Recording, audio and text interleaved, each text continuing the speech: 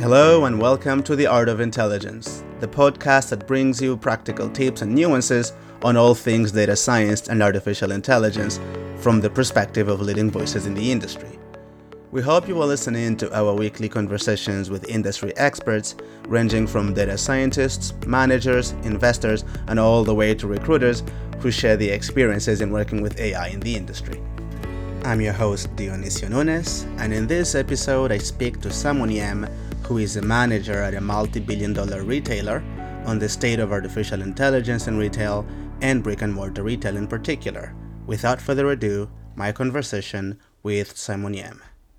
Simon, thank you for coming to The Art of Intelligence. Can you tell us about yourself in a few words? Sure. I work in strategy and analytics in a multi-billion retailer. I develop analytics, build data models, and perform different analysis to generate insights for retail company leaders on making key business decisions. Outside of work, I also work on a few AI projects on emotion recognition and object detection. Can you tell us about the types of segments in retail where AI is being applied or should be applied? Sure. AI adoption in retail is relatively slow compared to other industry. Overall, AI penetration rate for retail today is about 40 to 50%. But when you break retail down into e-com and brick and mortar, we see much higher penetration rate in e-com compared to brick and mortar retail. E-com AI adoption rate today is well over 60%, but brick and mortar retail is still at about 40%. This is actually really interesting because when you look at the portion of e-com and brick and mortar in global retail, e-com is actually the much smaller piece compared to brick and mortar. As of 2019, global retail sales was about $25 trillion. Global e-com sales was around $3.9 trillion, about 15 to 16% of total global retail dollars. But when we look at AI adoption, we see a much higher adoption rate in e-com compared to brick and mortar. Right. And why do you think that's the case? I think in terms of AI adoption, we can see three main challenges. The first one is getting relevant data set to train the AI model. The second one is acquiring the required computing power for AI model training. The third one is hiring top data scientists. And I think the penetration rate gap between e-com and brick and mortar is mainly contributed by the availability of data. When you think about a customer shopping online, you actually can know exactly what they do, what they click, how much time they spend on each page, what they put into the car, what they remove from the car. But when a customer shop in a brick and mortar store, you don't have a lot of info about what they do in the store, how much time they spend in each section, what they pick up, what they put back. You just don't know. So we don't have a lot of behavioral data in terms of brick and mortar retail. Right. And what do you see the path forward for retail to begin to catch up? Or do you think it's fundamentally limited? We are seeing more technology to help brick and mortar retail to capture those data. Now we have more technology in motion capture, object detection to collect the customers' motion, their activities in the store. So I see there's a catch up in brick and mortar. But because from a traditional perspective, it's much easier to collect data in the e-com environment, that's why they're ahead. So the fascinating bit is that e-com has a much larger volumes of data, and that speeds it up, and that there's smaller advents in collecting behavioral data from a retail store, but these ones are not sophisticated enough. Why did it take so long? I mean, why are we only seeing this sort of motion capture data coming now? Is it driven by retail or from other industries? So even before AI adoption, you already have those data available. What they click, how much time they spend, what they put into the car. Even if it's not for AI adoption, those data are already available for other purpose. Instead of just creating for the AI adoption. But for brick and mortar retail, they usually just collect data in terms of transaction. At most is traffic counters, or how many people just come into the store. But they don't start to create those data sets until they have to adopt AI for brick and mortar. That's why it's slower. In terms of brick and mortar retail, they are leaning more to use their data already exists, meaning they are leveraging their traditional demand data, replenishing data, price data. So the top usage of AI in brick and mortar today actually focus on demand forecasting, replenishment, and price management. Right. How far does that take brick and mortar retail versus if they were to have, say, the types of sensors we have, the Amazons of this world beginning to use in their retail? How much further can they go if they had that data? Do you believe that there is a huge gap still to be filled that the transactions and demand forecasting isn't meeting?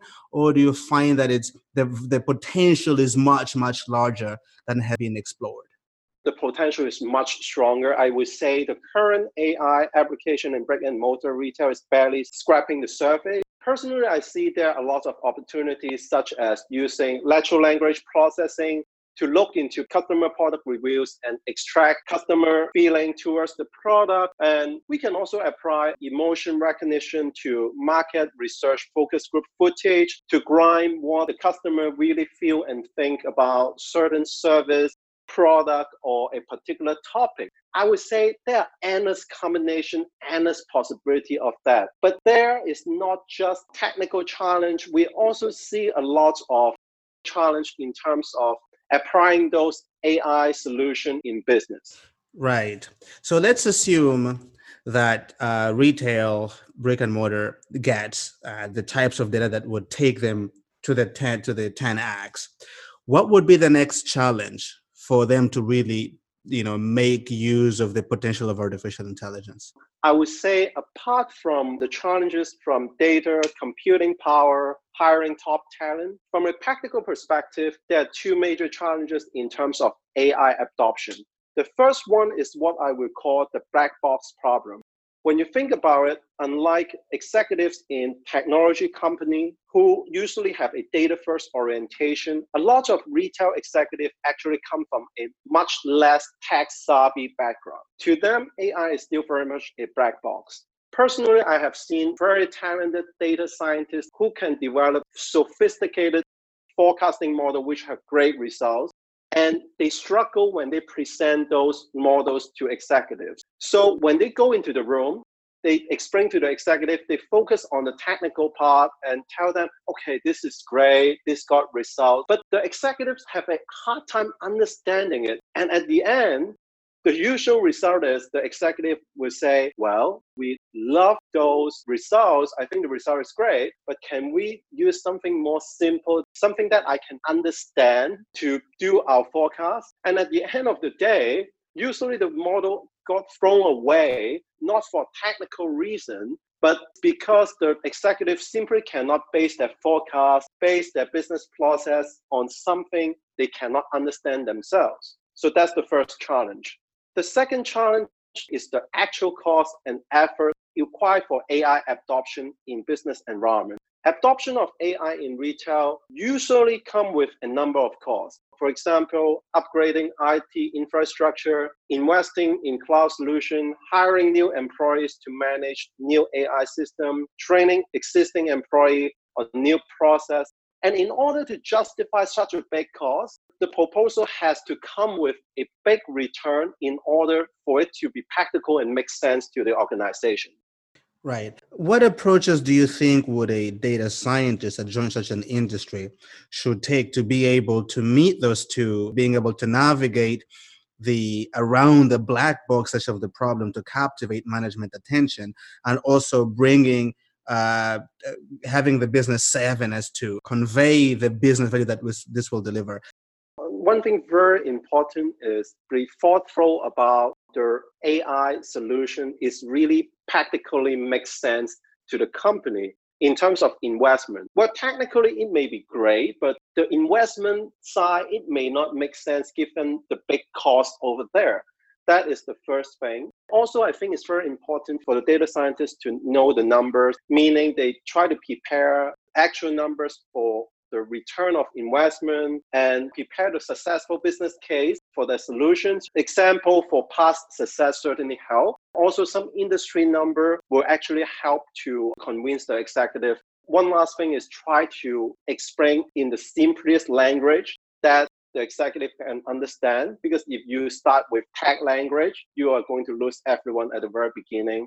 Sometimes it's not really about communication about the model. It's about those small details in delivering.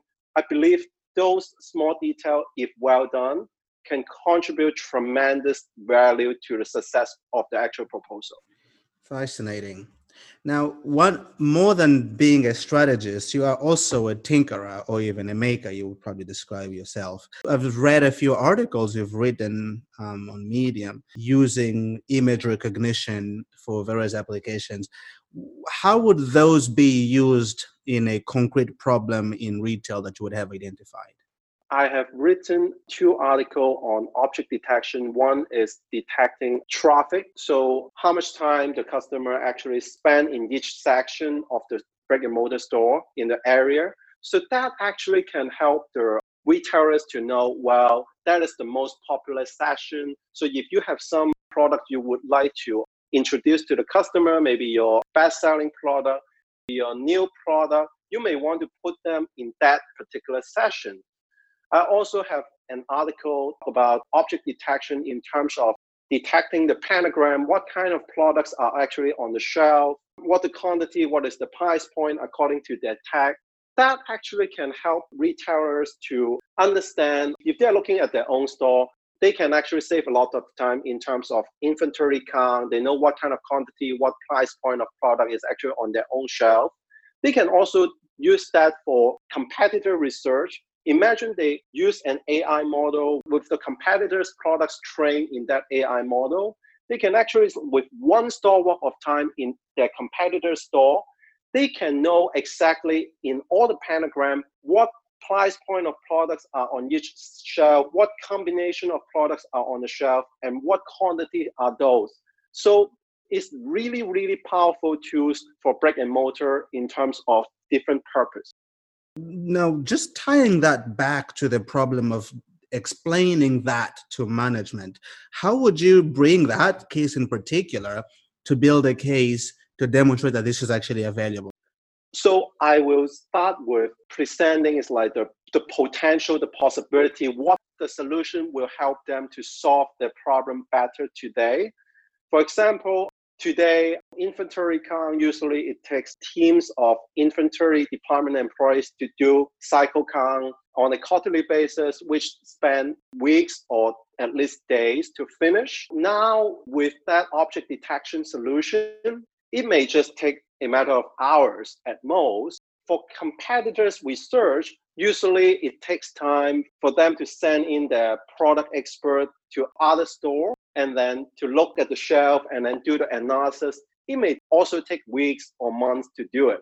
Now, with the model, it may just take days or hours to do it. It's a lot of time saving, a lot of cost saving. I will present those results first and also try to be realistic, not sugarcoating about the cost. Well, those are the requirements, but with those requirements actually have reasonable return for you, and try to be really simple instead of going into details, what kind of model I use, what kind of library I use. Just keep in mind, well, they are not really tech industry audience, and just keep it simple and layman. That's very interesting, right? So I think that's the fact that you bring the reduction in cost because of the time saved, to me sounds like a compelling argument to go forward. And suppose that this particular model you've built performs, do you see that the industry as is would be ready to take a model like the one you've written about? What are some of the infrastructure challenges that you foresee that might affect the choice of model you build?